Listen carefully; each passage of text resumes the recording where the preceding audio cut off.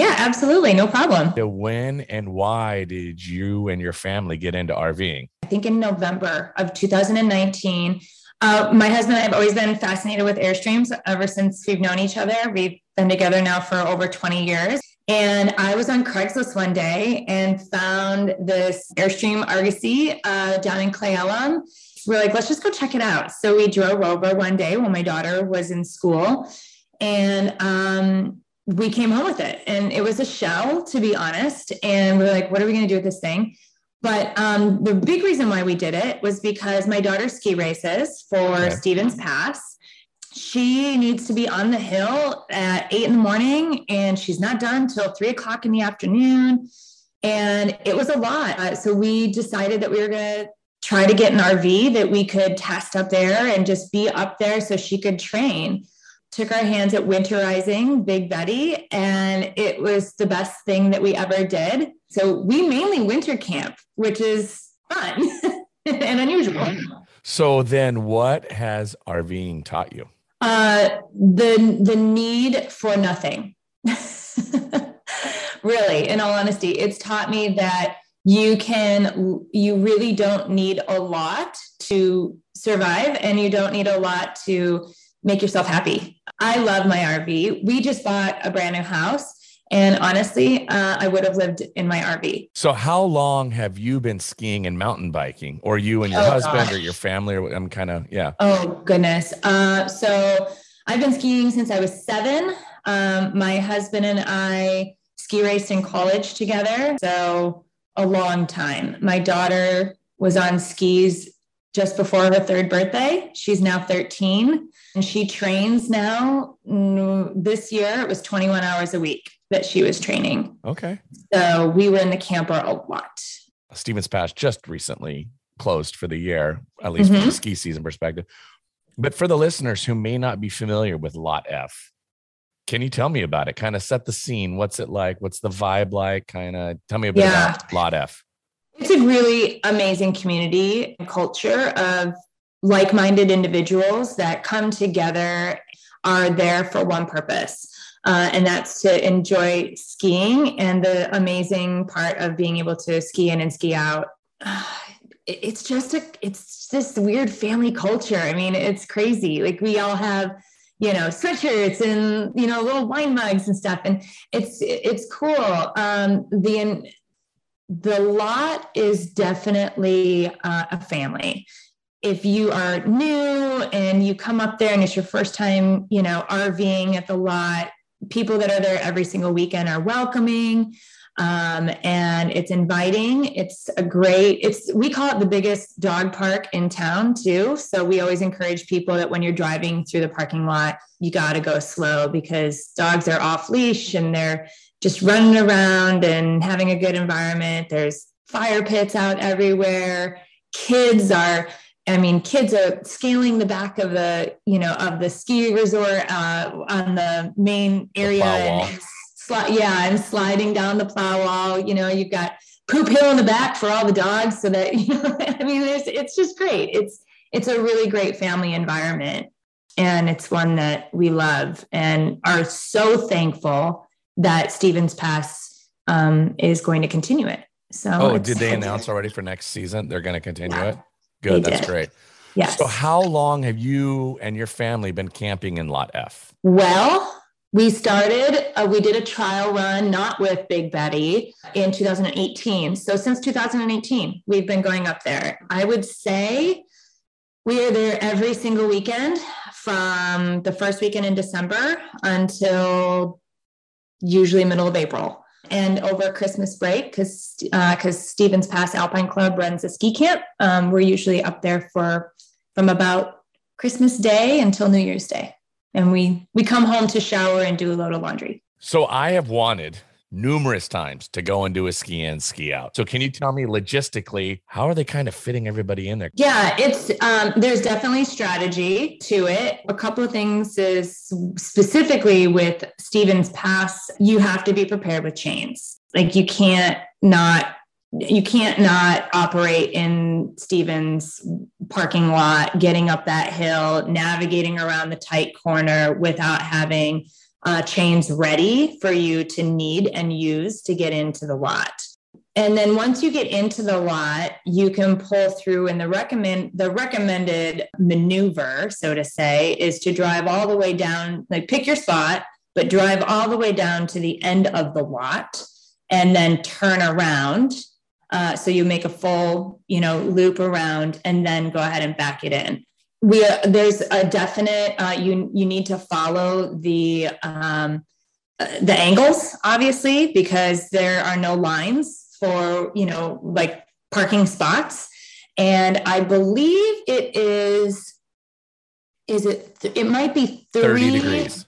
I think it's 30 degrees, but I think it's also 3 RVs to 1 electrical pole. So there is the electric up there. Yeah, there is electric. There's no water, right, but there is electric. Yeah. So I think it's 3. So that's kind of what you gauge on, right? So like if you're going to back into an electrical pole and you're the very first person, usually what you want to do is you want to square off and you want to be the middle person. That way people know that they can go on either side of you. And we don't leave a lot of room, right? I mean, like you leave some room like between each other and whatnot, but we really do try to pack as many people in there as we possibly can. So you don't create like a big yard space for yourself, right. Get close with your neighbors. It's just what's going to happen. As far as the plowing goes, so there's no parking up there on Tuesdays, and Stevens Pass does a really good job of plowing, on Tuesdays to make sure that the lot is flat and cleared, for people. So that's great. And if they get snow in between, like they're sending up plows. So you're going to hear a plow at 6 a.m, 5 a.m, 4 a.m. It's right. Just kind of how it works. You also want to encourage everybody to bring their own shovels, because you're going to be shoveling. Well, we're going to get into that. I have a little bit of like rapid fire logistical questions.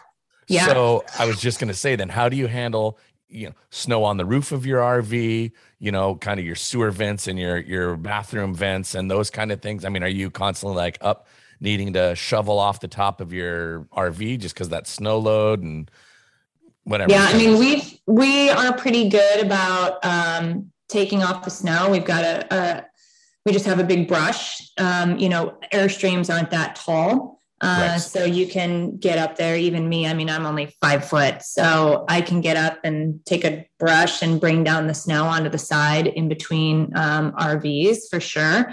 If you have a regular RV, I mean, people are up on the roof shoveling, and making sure to shovel off snow if you're getting snowed on.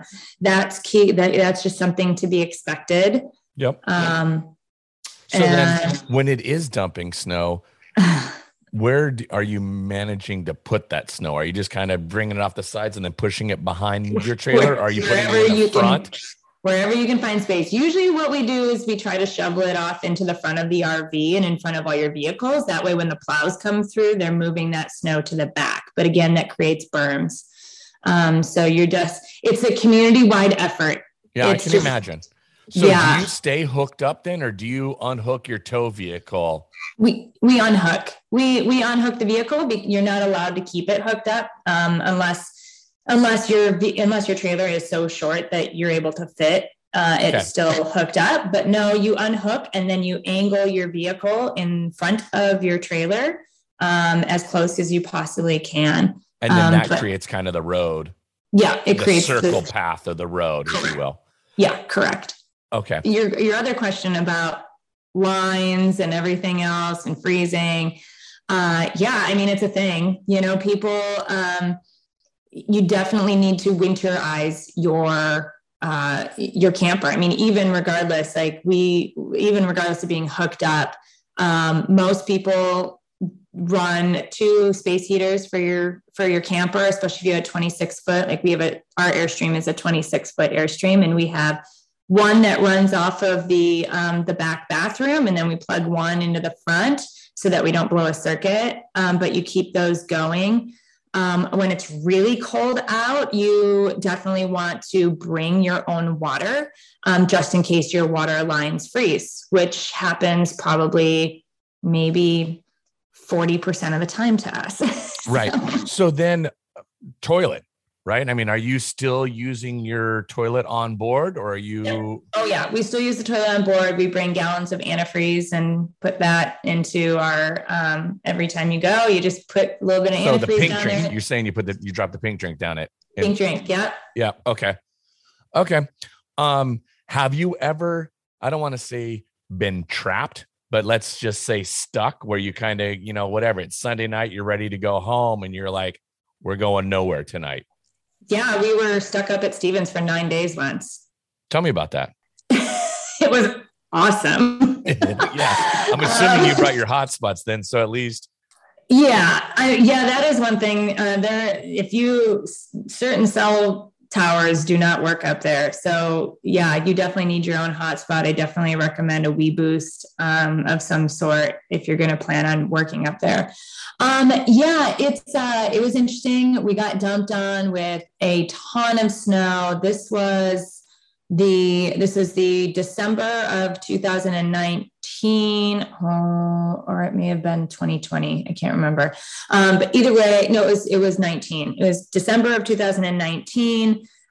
We got dumped on with a ton of snow, and actually, right before like dinner time, the pass had closed in both directions. So anybody that was up at Stevens, like no one was getting in, no one was getting out. I think they closed it for like 24 hours or something crazy, because we ended up having, we were inside the lodge, and there was like maybe 80 people in the lodge, in the Pacific Crest Lodge. And it was all people that were stranded there, like don't have RVs, right? Like don't have RVs. And everybody in the RV lot was like, it was awesome. It was such a great community. Like people were like bringing in food to the lodge from their own, RVs. Yep. Yeah, because Stevens Pass had sent most of their staff home. So like none of the restaurants were open. So they were trying to get all their staff home, for the evening to like get ahead of the storm. And so we were all bringing in food and serving a bunch of people. And there were people sleeping in their cars in the RV lot, because they didn't have anywhere to go. So yeah, it was pretty gnarly, but that sounds cool. like that was a one-off. I mean, have you been, or has it happened more than once? Oh yeah. It's happened more than once. Okay. But Stevens, yeah, it's happened more than once. And it's mainly because the road gets closed, the highways gets closed. So you really have to pay attention if you're planning on moving or leaving with your vehicle.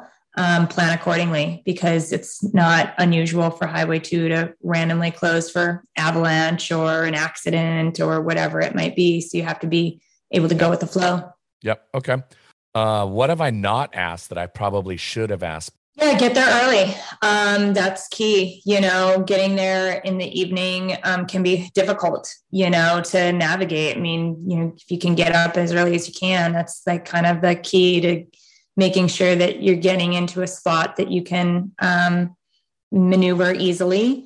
You got your 30-foot spot when you're coming in, Looker's right as your 30. I think that's a 30-foot spot. And then the 40-foot spots are on the left. Depending on your vehicle, it's really frowned upon if you're 26 feet. In a 40. Yeah. Yeah. No, totally. That's just bad etiquette. I get it. I do want to ask how the reservation systems work. It's stressful. I'm not going to lie. It opens up. They always pick a date in November or December when it opens up, and they open up 50% of all of the available dates. And so you have to be in front of your computer and ready to reserve and pay. And then it does change from year to year. Some years they've got a policy where Tuesday before you're going to rent, then they open up the other 50% or they open up 25%. So my recommendation is just at the beginning of the ski season, come November, familiarize yourself with the reservation system on Stevens site. I'm sure it may even change for next year, especially because they just made the announcement of their new GM. So that be prepared that policy could change. I would offer up some of my secrets, but I'm also not going to offer up some of my secrets. Yeah, no, I respect that. I understand that. And that's where you got to live and learn. Yeah, it's definitely growing pains. You have to go through the stress. I feel like that's part of it. Yeah. Yeah, it's definitely, there's a strategy though. Okay. I think a good time to come, like if you're a new person, if you're a newbie and a rookie at, navigating your RV in the wintertime, I think that the best time to come is March. Really. And, mid-March, the skiing is always still really good. It's spring. You'll get a vibe of like what the RV parking lot is like. Force yourself to navigate up that steep driveway, but it's a low risk area. It's a low risk time where you're probably not going to freeze, probably not going to, get dumped on with a ton of snow, And so I would say for anybody who's new, aim for March. Gotcha. That's actually that's a good tip. So what is your most favorite national park and why? Oh gosh. Glacier.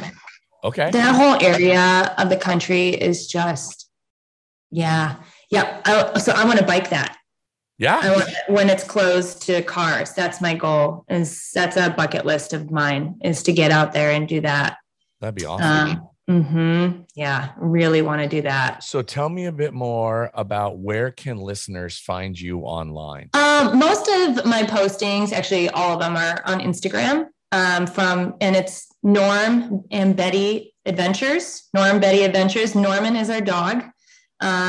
Norm, he has grown up in Big Betty, and he is the best camper dog ever.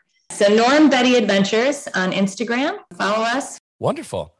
Well, Meg, thank you so much for taking the time to speak with me today. I really appreciate it. Yeah, absolutely, Brooks. No problem. Yeah. Let me know anytime if you're out and about.